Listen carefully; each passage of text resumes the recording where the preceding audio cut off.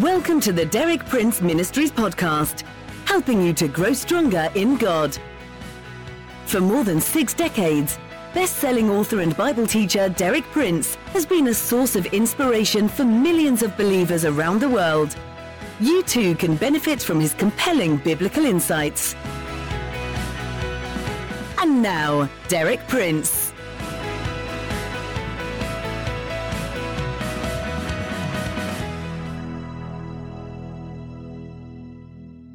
In my introductory talk yesterday, I established 3 important points. First, God's Spirit is searching the whole earth for a person with a certain attitude of heart. This attitude is described as a heart that is perfect toward God, or a heart that is fully committed to God. Second, wherever God finds such a person, it is his purpose to strengthen that person, or to strongly support him, or to show himself strong on his behalf. Third, one essential mark of a person with this kind of attitude toward God is the fear of the Lord. However, this phrase, the fear of the Lord, tends to produce some kind of negative reaction in us. We almost shrink away from it as something stern and unattractive. One reason for this kind of negative reaction is that we unconsciously confuse the fear of the Lord with other kinds of fear that are unpleasant and often also harmful. Therefore, in my talk today, I'm going to deal with these other forms of fear, fears that are unpleasant and harmful. I'm going to identify them and show how they differ from the kind of fear which is beneficial and pleasing to God, that is, the fear of the Lord. I believe there are 4 main kinds of fear that we experience that are unpleasant and harmful, that are not the fear of the Lord. So I'm going to speak now briefly about each of these 4 kinds of fear. The first kind I would call natural fear. It's something that we all experience. It's part of human nature. There are times when we get afraid. I get afraid. You get afraid. Let me give you just a few simple examples. One that's always very vivid to me is being at the top of the roller coaster.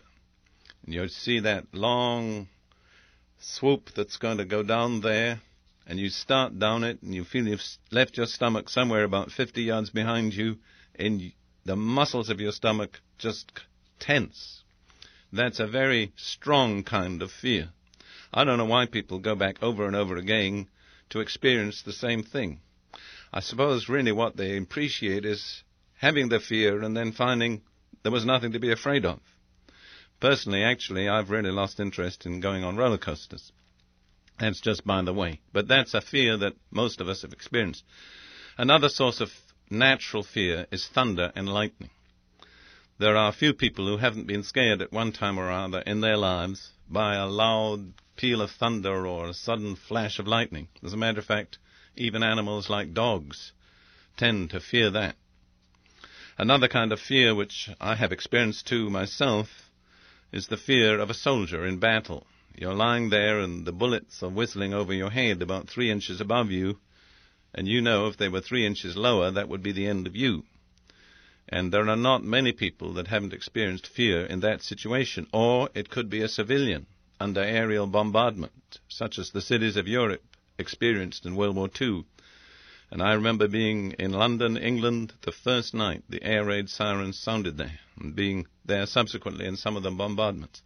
Even the sound of that siren produced a kind of convulsion inside you, a tensing of all your muscles. So those are kinds of natural fear. They're not necessarily evil, but they're certainly not the kind of fear that we're talking about, that God is looking for. The second kind of fear I would call demonic or tormenting fear. Let me give you a couple of scriptures. In Romans 8:15, Paul says, "For you did not receive a spirit that makes you a slave again to fear, but you received the spirit of sonship, and by him we cry, Abba, Father." Paul is here contrasting the Spirit of God that assures us that we are God's children with another kind of spirit. He calls it a spirit that makes you a slave, or a spirit of slavery to fear. That's not just something purely natural, that is something in the spiritual realm, and its result is slavery. One thing we know is that God never produces slavery in his children. He doesn't want slaves, he wants sons. So that kind of fear that produces slavery is not the fear of the Lord, and it's not good. In 2 Timothy 1:7, Paul also speaks about a kind of spirit that's not from the Lord. He says, "For God did not give us a spirit of timidity, but a spirit of power, of love, and of self-discipline." The mark of the Holy Spirit is power, love, and self-discipline or self-control. Any spirit that doesn't have those marks is not the Holy Spirit. And Paul is contrasting with it a spirit of timidity. The King James Version calls it a spirit of fear. This is one of the commonest spiritual problems of Christians. In my ministry, I've seen hundreds of Christians who needed to be delivered from this spirit of fear. Now, these are wrong spirits. They're not the Spirit of God. They're not what we're talking about under the heading of the fear of the Lord. How would we identify them? One of the key words, I believe, is torment. In 1 John 4:18, John says, "There is no fear in love. But perfect love casteth out fear, because fear hath torment. He that feareth is not made perfect in love." See, there's a kind of fear which is tormenting, and that's not from God. That's evil. If I were to choose other words to identify this evil spirit of fear or timidity, I think the words would be something like these: unnatural, unreasonable, obsessive, binding, enslaving. Those are the marks of that kind of spirit of fear. There are many, many manifestations. For instance, two things, to use long medical terms, claustrophobia and agoraphobia. Claustrophobia means fear of being shut up in a confined space. Many people experience that. My first wife suffered with it for years. Then one day we identified it as an evil spirit. She claimed deliverance from the Lord, and after that she was a different person. Before that I always had a problem getting her into an elevator. She'd rather walk up 4 flights of stairs. After she was delivered from that spirit of fear, she was perfectly content to go up in the elevator. That's an example. Another example that's often demonic is fear of the dark. We find people who are unable to sleep without a light. In most cases, that's the result of occult involvement. And then another kind of demonic fear is fear of specific creatures, cats, birds, or bees. I've seen some remarkable cases. I knew one young woman who was just desperately afraid of bees. Her whole life was controlled by determination never to be near bees. She was a highly educated, very talented young woman. Gradually, this thing came to the light. She was delivered from it. Next day, she was eating lunch in front of an open window. A bee flew into the dining room, flew right around her head, and flew out again, and she didn't budge. She realized she'd been delivered. Well, all those are kinds of fear that are not the fear of the Lord. They're demonic. The third kind of fear that is not the fear of the Lord and is not good is what I would call religious fear. Isaiah speaks about this. Isaiah 29:13. "Wherefore the Lord said, Forasmuch as this people draw near me with their mouth, and with their lips do honor me, but have removed their heart far from me, and their fear toward me is taught by the precept of men." That's what I call a kind of religious fear. It's conformity because of rules, because of demands, because of a fear that if you don't do that, you won't be counted as one of the good people. And the important thing to see about it is it doesn't bring a person's heart near to God. The people that Isaiah speaks about had this religious fear, but at the same time their heart was far from the Lord. Jesus challenged the religious leaders of his day with that kind of fear. In fact, he quoted Isaiah at them. In Matthew 15:7-9, "You hypocrites, rightly did Isaiah prophesy of you, saying, This people honors me with their lips, but their heart is far away from me. But in vain do they worship me, teaching as their doctrines the precepts of men." I call that rigid religious conformity, not motivated by genuine love of God, but by fear of being different. I would say that typically religion seeks obedience through fear.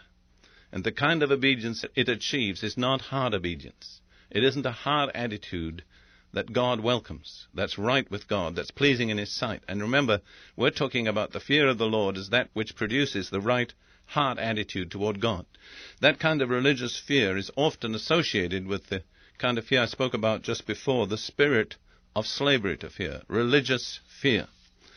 All right, the fourth kind of fear that is not from God and is not the fear of the Lord is what I just call fear of man. This too is spoken about in Scripture. Proverbs 29:25. The fear of man brings a snare, but he who trusts in the Lord will be exalted. You see that the fear of man here is contrasted with trusting in the Lord. So this is a kind of fear that does not cause us to trust in the Lord. Therefore, it is not good. I think you could express it this way. It's a kind of fear that makes man seem bigger than God. So when you measure man's opinion against God's opinion, man's opinion seems more important. And it leads to disobeying God. You see, the fear of the Lord will never lead to disobeying God. That's one sure distinguishing mark. So examine yourself. Ask yourself, as we think about the fear of the Lord, do I have the right kind of fear, or are the wrong kinds of fear binding me and holding me and keeping me from being the kind of person that God wants me to be? Well, our time is up for today, but I'll be back with you again tomorrow at this time. Tomorrow I'll continue with this theme of the fear of the Lord.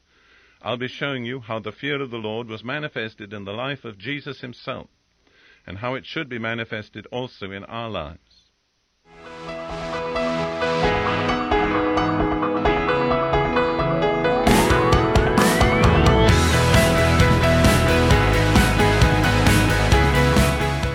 Thank you for listening.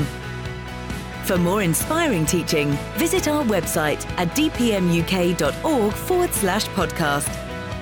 And like our page at facebook.com/dpmuk to join our online community. Derek Prince, teaching you can trust.